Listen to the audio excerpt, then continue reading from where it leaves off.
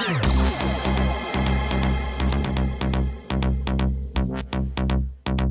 kind of people are we? I am in radio contact.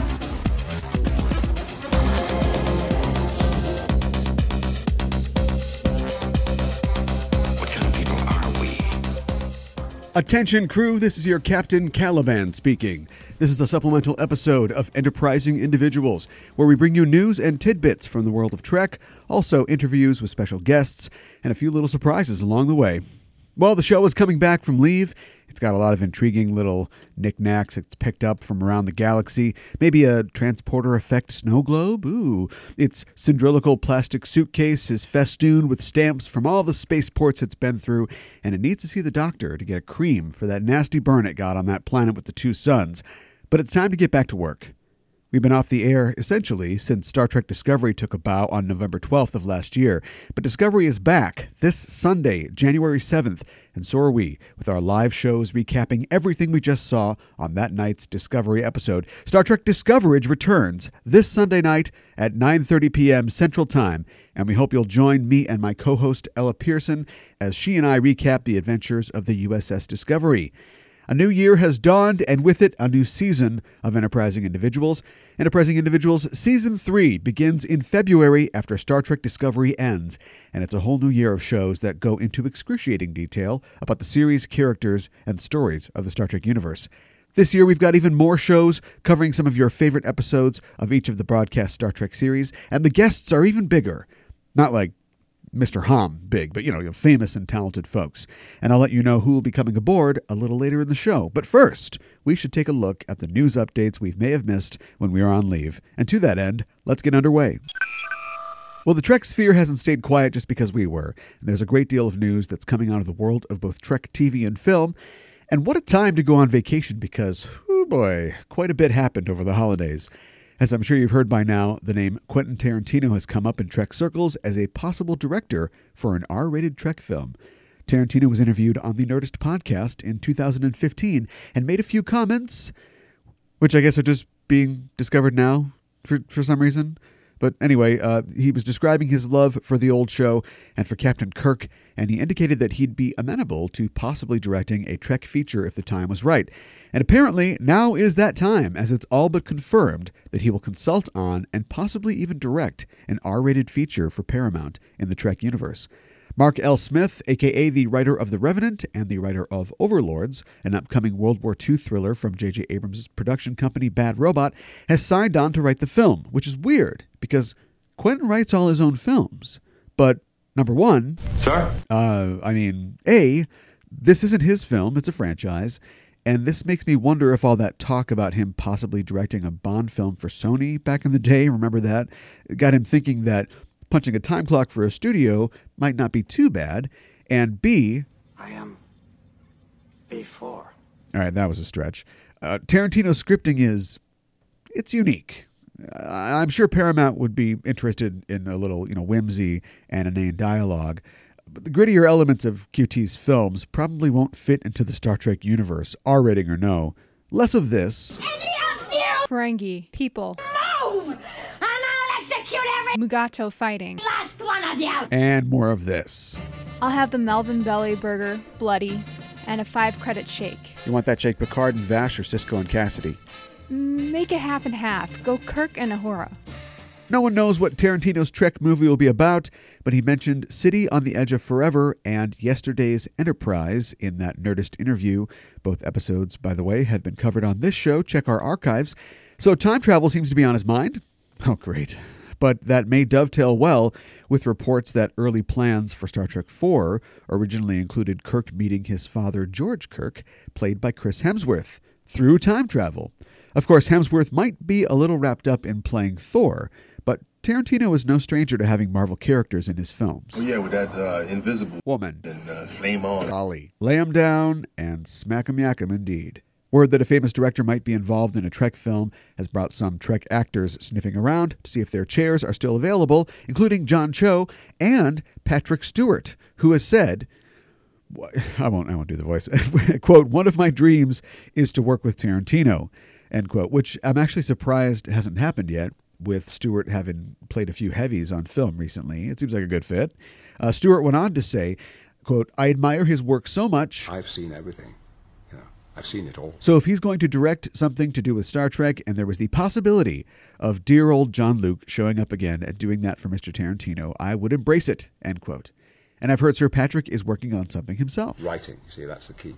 I'm writing myself at the moment. No word on when we can expect the first film by Quentin Tarantino. That's not a Quentin Tarantino film, but summer 2020 is the current buzz.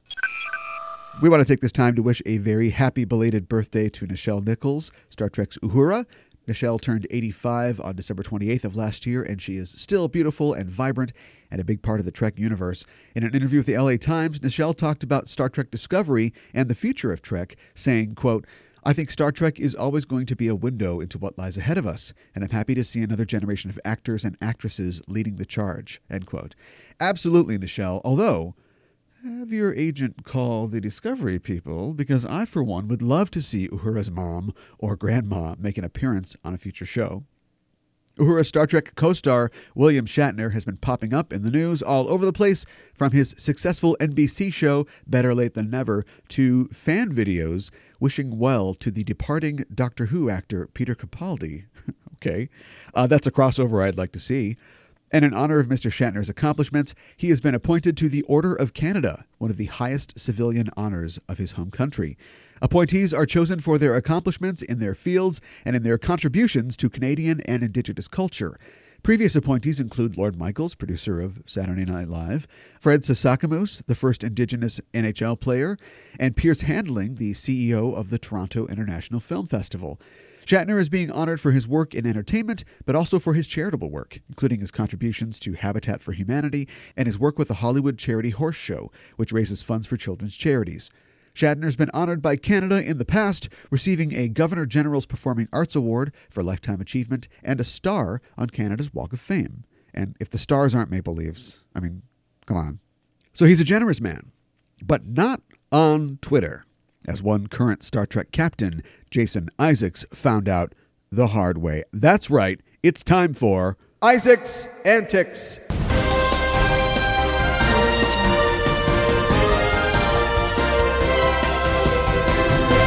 Our regular segment where we chronicle the virile exploits of living shoulder chip Jason Isaacs. If Jason Isaacs were a milkshake, he'd be 1 part James Bond, 1 part soccer fan, 3 fingers of gin, and a dash of gunpowder served in a cracked pint glass. But it would be a milkshake that William Shatner would have none of. The original captain blocked the Trek's newest one on Twitter late last year. And consider, for Jason, that's like 95% of how he communicates. That's a big deal. Shatner did not reveal why he had blocked Isaacs, but it's speculated that it was related to an interview Isaacs gave where he commented that he wouldn't want the character of Kirk to appear on Discovery, saying, and I am doing this one, if you have stunt celebrity cameo casting, it completely pulls them out of it. They feel like they're watching a Saturday Night Live sketch. Ooh, yeah, thanks for protecting us from that, Jace. He goes on to say, Kirk doesn't come along for 10 years, and when we meet him, he's 26, so it would be a weird timeline if they met. So I just hope people believe in our stories, are engaged with them, and I'm happy to meet Will Shatner in real life in a restaurant.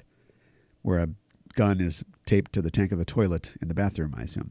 Shortly after that, Isaacs found himself blocked by the Order of Canada appointee on Twitter. Isaacs tweeted, this is tough, I've been blocked by @William Shatner, the unkindest cut of all. In what way have I broken the prime directive, Captain? Was it the end of sentence minor key uptick? The quizzical eyebrow and blue eyeliner? The just too tight uniform? Forgive me my sins. It's an homage, I swear. Can you add insult to the injury someone else has given you? That's amazing. That's like the triple axle of online communication. Well, the situation has cooled somewhat as the mercury has fallen, but it hasn't been a smooth journey. A Twitter fan asked Shatner if he'd be turning on the lights at the Frodsham Christmas Festival this year, to which Shatner replied, yeah, why not? No, but I'd suggest Jason Isaacs. He can pop around after Tesco's opening ribbon cutting ceremony. Careful, Bill. His pattern may indicate two-dimensional thinking, but he can still go full Genesis on you. Well, the whole thing eventually blew over with Shatner announcing that he had unblocked Isaacs on Twitter, referring to him as, quote, he who must not be named's BFF. Oh, I get it. Good one. Okay. Isaacs responded with a tweet of his own.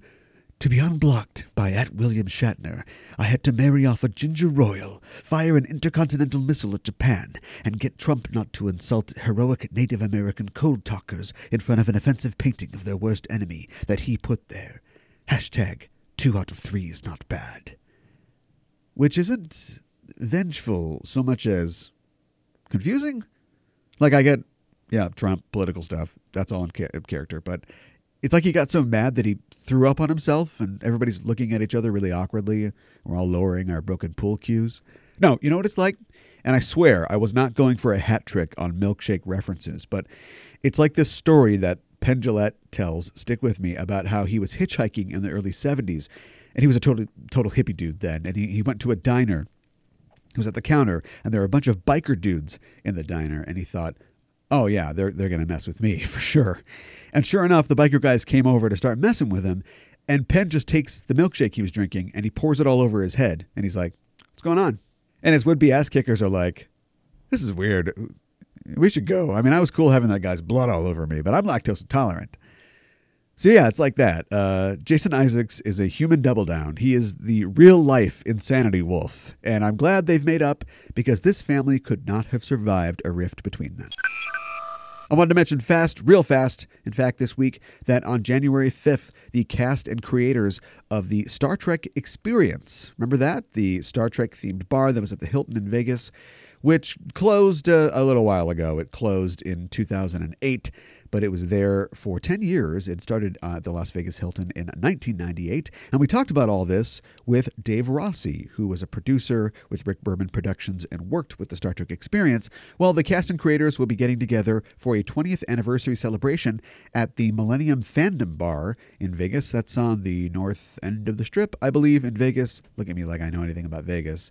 I never got to go to the Experience or to Quarks, the bar in Experience, sadly. And it doesn't look like I'm going to make this one either, but it sounds like a great time. And the Millennium Fandom Bar, which is a bar for, you guessed it, fandom of Star Trek, Star Wars, all that good stuff, sounds like a lot of fun.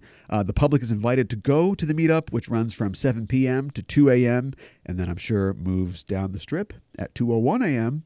And also there will be items from the attraction displayed throughout the bar. So if you're in Vegas or you want to drive down from the LA area on the 5th, you should check that out. It sounds like fun. And if you see Dave Rossi there, tell him hi from the Enterprising Individuals guy. Well, we're talking birthdays, and we should wish a happy birthday, a 25th birthday, to Star Trek Deep Space Nine. The show premiered 25 years ago now, in 1993. Wow, it seems like yesterday, but time, as we know, is not linear. There's a great article at Variety.com that I'll put in the show notes, and it's got a few quotes from the cast and the crew of the series and some cute pictures. And it references the still-to-come DS9 documentary, What We Left Behind, which is slated now to come out the summer of this year. It's good news. We had some weird news recently at the end of last year in that Adam Nimoy, who had come on to direct, has stepped away from the directing position. And I don't know. I don't think there's anything behind it. He's just saying it looks good. You know, they don't really need me. He's left it in Ira Steven Beer and producer David Zappone's hands, and they've shepherded this from day one, so it looks like it's ready to go. As you may or may not know, they raised over $600,000 on their crowdfunding campaign, which is amazing. It is over 400% of their original goal, which means that they can boost it from 60 minutes to 90 minutes. They've added a score. They've went back and interviewed even more people. They've remastered selected scenes. So yeah, basically like it's late, but it's like it's late and you're expecting like one pizza and you're going to get like jumbo size 10 pizza order. And you're like, is this for my house? It's like, this is for your house, but you don't have to pay, even though people did pay through Indiegogo. Doesn't matter. Anyway, if you're a DS9 fan and you're still hungry for some of Papa Cisco's aubergine stew, why not check out Station Identification? That's my one-man quest to watch Deep Space Nine from beginning to end and deliver commentary in my own style throughout. I recently covered the notorious episode Move Along Home. And yeah, that's what they should have told the writers when they turned in that script. But nevertheless, I'll be going through the entire series from Emissary to What You Leave Behind, and all of those commentaries are available to Patreon subscribers. Just go to patreon.com/ EISTPOD, where for as little as $1, you can become a part of our crew and get access to content like those DS9 recaps, our live episodes, like our Wrath of Khan live show from last year, sneak peeks at what's coming up on the show, and even more. So check out patreon.com/EISTpod. We work hard to bring you an entertaining and informative show every week, and if this was the 24th century where money didn't exist, we could just replicate a pizza totally free. Doesn't cost you nothing, but this is the 21st century, and everything, especially pizza, costs something, it seems. So if you enjoy the show and you want to help out, please check out our Patreon, again, at patreon.com/EISTpod. Anything you can contribute would be appreciated, but help keep us flying. Thanks. Our top comment from last year on social media, not like the best comment of the year, just from the end of the year. It comes as both a comment and a correction from our editorial division. In booking guests for the show, I look at many different types of contributors, and as you can tell if you listen to the show, I like to have Star Trek authors on, because they usually have a lot of insight into the material. Some, however, are not solely Trek authors, and as such, if, say, their Trek novel is over 20 years old, or they didn't enjoy their experiences with Trek, they're probably not interested in being on a Trek podcast. The amount of no's I've had for those reasons is very, very small. Single digits on one hand. And I've got one maybe in that department from David Gerald himself, who in response to David Mack telling him about the show, don't mind those loud thudding sounds as I drop a few names here and there, Gerald said he'd be open to being on the show, but he wanted to remind me that he's written one or two other things in the 50 years it's been since Tribbles came out. Message received.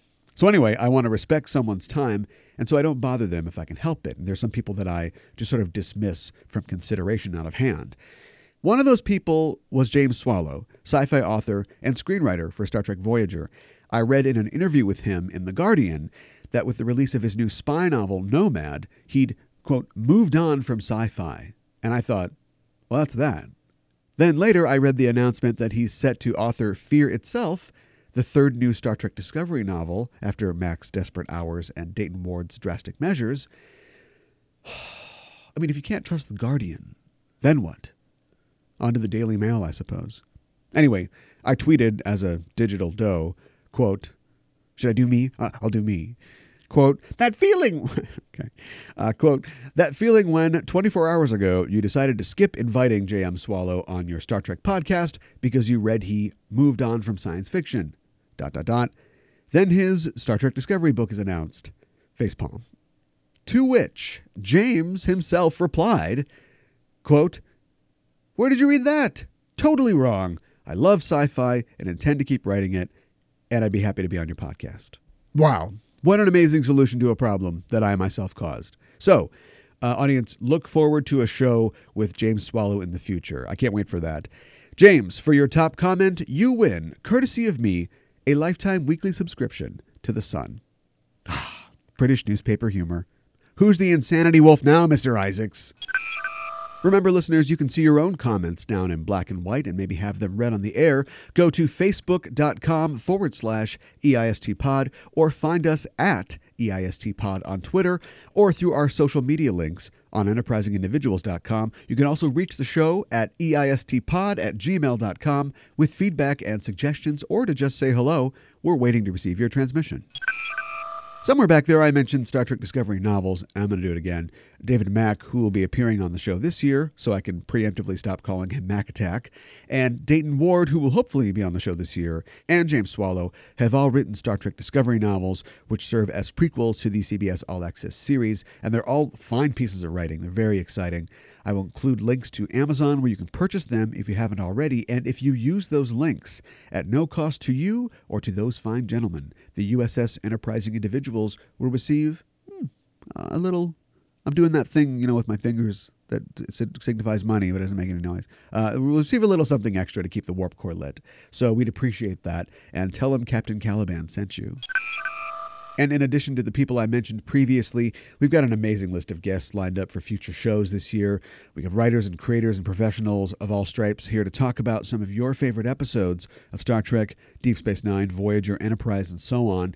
Guests like Keith DeCandido, author of over 50 tie-in novels and Trek-lit universe stalwart, He dropped by to talk Tacking Into the Wind, his favorite episode of DS9.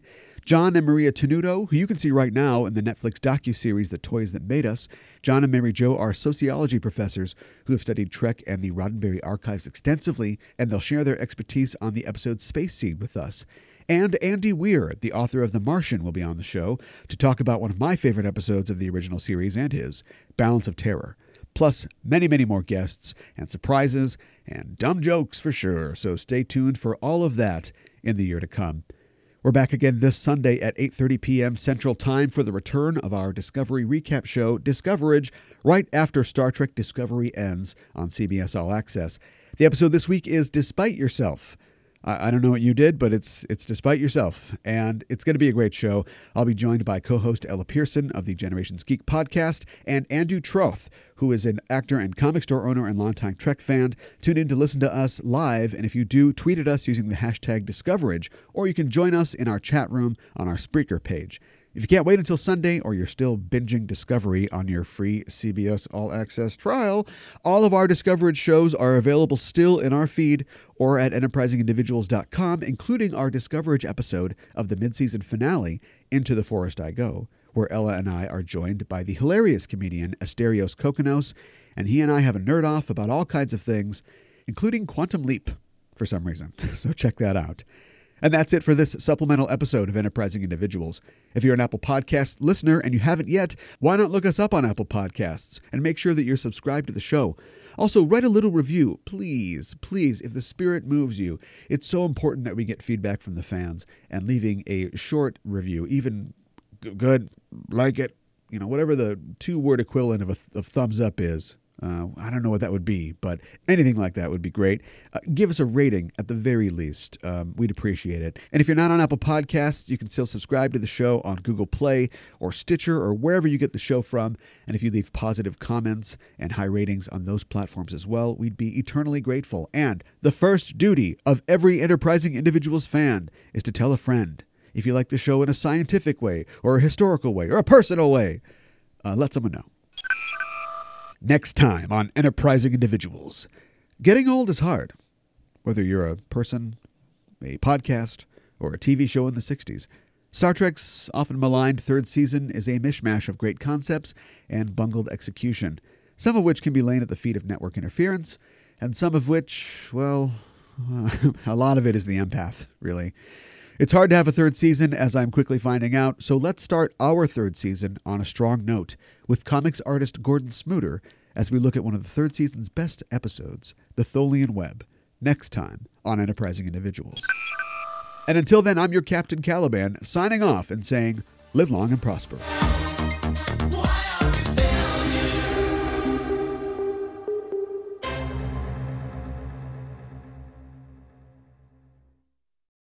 And we're like, what's going on? This is Comedy Central. Comedy Central is going. That's not. I don't have a pendulette.